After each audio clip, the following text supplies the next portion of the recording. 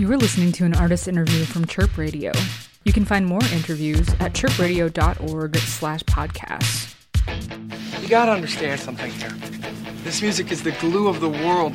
It holds it all together. Without this, life would be meaningless.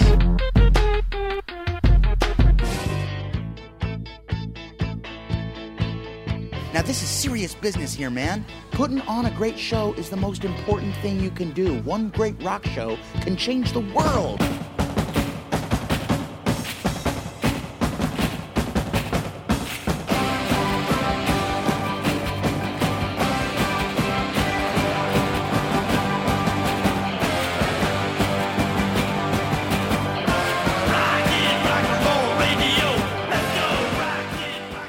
Hi, this is Mick, and you are listening to a Chirp Radio artist interview. I'm on the line with Jim DeRogatis and Greg Kott of Sound Opinions, a great Chicago-based podcast about music, offering plenty of opinions on that subject, as well as helpful and insightful interviews. How are the two of you doing today? All right. I don't know if we get cold artists all that often, Greg. Thanks for inviting us. Sound Opinions has been kind of an institution in Chicago for a while, and I just want to rewind back to the beginning and get it straight from the source, how it all started. What are the origins of the Sound Opinions podcast? Well, it's probably even longer than you think. Way back in the early 90s, 91, 92, I had done a couple of guest slots on Eddie Schwartz's show on The Loop when he was in the middle of the night. Famous Chicago talk radio guy who was talking to cab drivers and nurses on the late shift in literally the middle of the night, midnight, 1 o'clock. He had left GN, and young hip producer who now is a big name in radio wanted him to talk about like music made in that century. So I did a couple of slots, and I said once, it would be more fun if I had my buddy Bill Wyman, who was the critic at the Chicago Reader at that point, and we kind of do a Siskel and Ebert, and we did that, and it was a lot of fun arguing about music when nobody was listening in the middle of the night. Eventually, the Loop gave us 2 hours on Sunday to do that, and eventually, after doing that for a while, Bill and I moved to Q101, which left an opening at the Loop. Yeah, the Loop hired me to do a show. I ended up working with Michael Harris, the Entertainment Weekly. What was it? Illinois Entertainer. Illinois Entertainer was the name of the publication that Michael was the editor-in-chief of. So we started pairing up and did our own version of a show. And then Jim left town to work at Rolling Stone for a bit, came back to Chicago in the late 90s. And both of us at that point were in a position where we could team up, collaborate. Jim called me and said, you want to do this show? You want to do the Siskel Ebert thing? So it kind of felt right. Let's do one about music. We approached Norm Weiner, who was the guy who ran the shop at XRT. I thought that was the best fit for us at that point. For decades. WXRT would have been a nice fit. They stuck us on Tuesday nights, gave us 2 hours. Which, 10 to midnight. In a sense, was a gift because even though it was an unforgiving slot, we found an audience. They said their ratings spiked on Tuesdays at 10. They had never had talk, ever. And he gave us, to his credit, Norm has his reputation as being a very hands-on micromanager, and he just kind of let us go for 2 hours. And we talked about bands that XRT never played. We dissed bands that XRT did play, not all the time, but certainly we had the carte blanche to do just about whatever we wanted. And we kind of experimented in real time. This would have been... Well, before we leave XRT, we had a great producer, Matt Spiegel, for most of the time. But we also had a great assistant producer, Sean Campbell, who had this dream of starting this Chicago independent radio project and, was wasting 3 or 4 hours with us every Tuesday night, answering the phones, helping us out. We are forever grateful and have been fans of Sean ever since.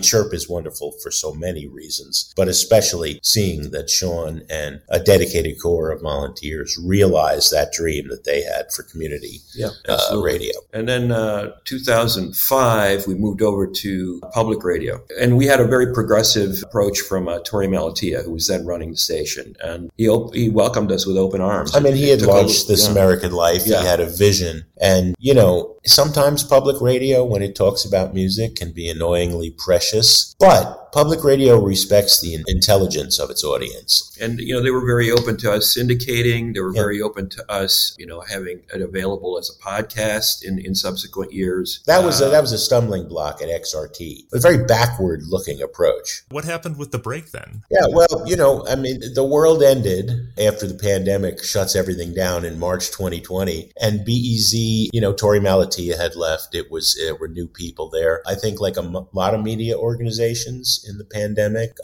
financial panic, and they decided, well, we can't fund you and your staff anymore, but good luck, you own the show, right? We always did. So suddenly we're an independent production, and it's a point of pride that we have not lost any of the public radio stations. Our podcast numbers have only grown. Podcasting especially has opened up a new world for us. I mean, that's where the explosion is really occurring in our listenership. Our distributor said they don't care where you broadcast from. Keep doing the show. You're not going to miss a beat. And that, in fact, came true. We literally did not miss a week of the show. We seamlessly transitioned to an independent operation. And a lot of people called me up from our old place of work, said, how did you do that? I said, well, we're in Jim's living room now instead of at BEZ. And frankly, Jim's living room has better coffee than public Much radio better coffee. So it's, I wanted to talk to you a little bit about your format, because you've had a consistent format for so many years.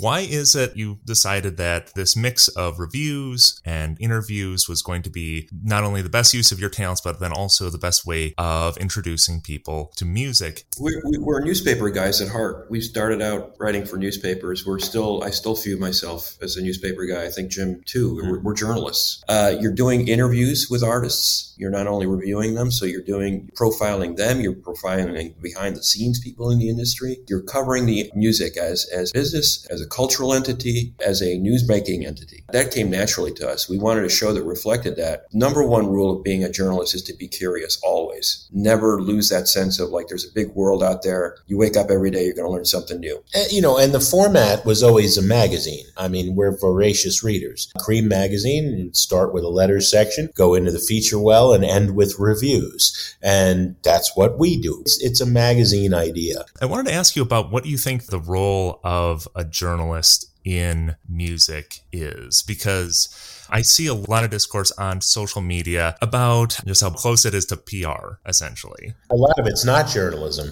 That's the problem. We have a chronic failing, a problem. We believe music is everything. It certainly has been in our lives. And therefore, the forces that threaten it from outside, Ticketmaster, Live Nation, Lollapalooza, are part and parcel. I love, music too much to not defend it. And the idea that it's mere entertainment, what are you getting upset about with these stories? This stuff affects all of us. You got to realize all the challenges that maintaining a vibrant independent music scene are constantly up against. And in order to cover that adequately, you've got to be a good reporter, first and foremost. I wish there were more so-called journalists in music journalism, because I don't see a lot of that sort of reporting. It changes by increments. I was furious when Pitchfork booked R. Kelly to headline in 2013. And they eventually apologized for that, because where were they on reporting the devastation of so many young black lives by this monster? But they had a solid piece of investigative reporting about Arcade Fire, a band they created and hyped to the heavens. It changes a little bit at a time, but not nearly enough. I mean, in the wake of people dying in Houston at Astro World, many people still don't know that the force behind that was Live Nation. Well, as you pointed out, the things that happen that are not reported on do have real-world consequences. Like, sometimes people die. Sometimes people are traumatized for life. What sort of challenges have you had to overcome in pursuing the types of journalism that you feel like are important? Well, I mean, Jim has got 22-year history with one story. And I think one of the obstacles you run against is people don't want that story told. That's journalism. The story that people are trying to actively prevent you from telling.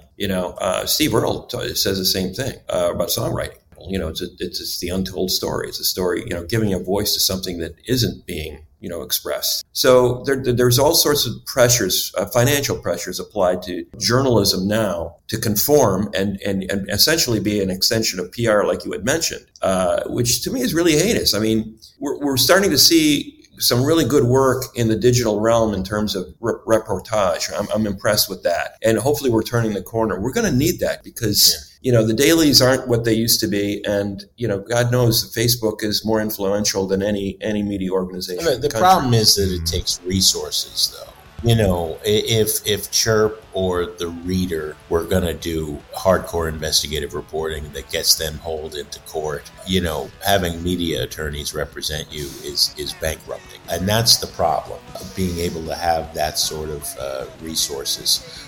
There's great, look at what the Reader was exposing about Riot Fest.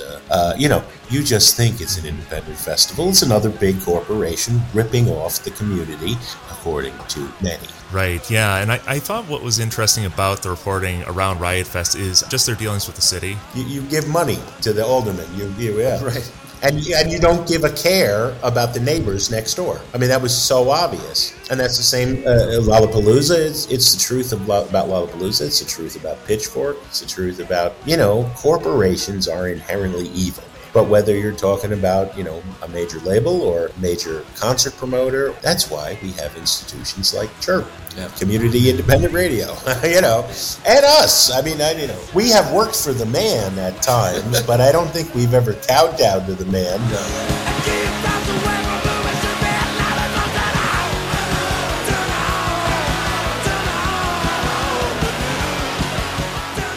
Jim, Greg, this has been a great conversation. I really do appreciate the two of you coming on and chatting with me for Chirp. You bet. Thank you for your interest. Again, this has been Mick in conversation with Jim and Greg of Sound Opinions. Thanks for tuning in. This has been an artist interview from Chirp Radio. You can find this and more interviews at chirpradio.org/podcasts.